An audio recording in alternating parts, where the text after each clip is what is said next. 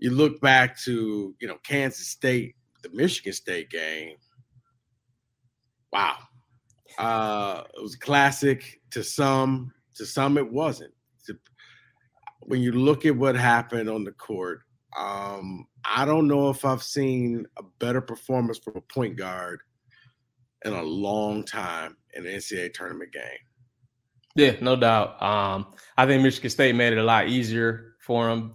The fact that there were so many assists where it was just one pass, a guy wouldn't even have to dribble. You just go up and get a layup, go get a dunk, because Michigan State continuously got lost on defense, continued to ball watch for way too long.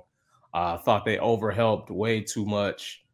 I would have preferred to see Jay Nakins on Noel. I thought his athleticism and his height and his length could have bothered him a little earlier. I get, trying to put Tyson on him because Izzo thinks Tyson's the best perimeter defender on the team and all of that, but it clearly wasn't working. No. And so I was a little surprised that it took as long as it did for them to put Akins on him. And it seems like those assists got cut down a little. But in the end, too many guys were ball watching, whether it was Hogarth losing his man, whether it was Sissoko losing his man, it just happened way too often. Yeah, I mean, and then I think he caught everybody ball watching from that half court alley-oop where it looks like he's yelling with the coach, him and Tang going back and forth, and then, oh yeah, by the way, yeah, there's Keontae, boom, alley-oop. At that point, you're just shaking your head. Now, I did think State had an opportunity. Tyson Walker hit the three, overtime, okay, but man, the game for MSU is probably the worst 45 seconds of Malik Hall's career.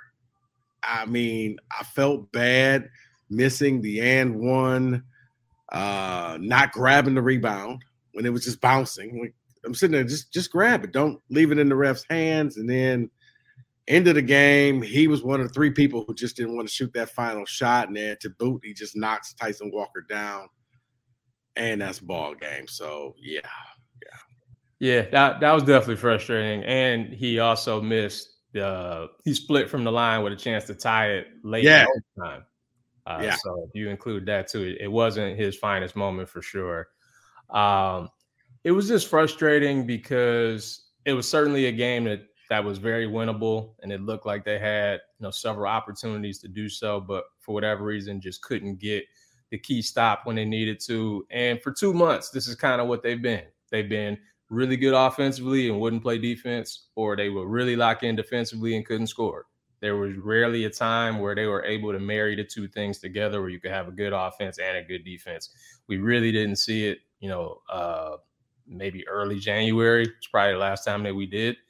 And it was kind of fitting that was the way that they went out, by shooting a lot of threes and making them and, giving up a bunch. And, you're giving up, 98 points? I think it was 80 something in regulation. And that was kind of fitting for how these last 2 or 3 years have been with the NCAA tournament. If you look back at the Duke loss, they gave up, 58% shooting. If you go back to the UCLA loss in the play-in game, Aaron Henry misses a box out, they go to overtime. It's the little things that you're used to seeing Michigan State do that they haven't done these last 3 years. And they've definitely left some opportunities on the table.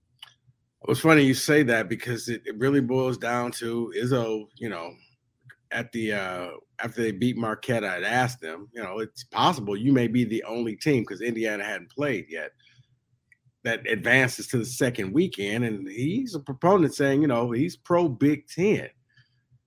Well, the stats ain't showing that the Big Ten is one of the best conferences. You could say that all you want. Harold, I guess the biggest thing, what does the Big Ten have to do to get back to being the best conference and actually winning this thing? I mean, the irony is, I'm wondering, will the Big Ten win a national title before Mateen Cleave's son is in college? Ooh, that's a good question.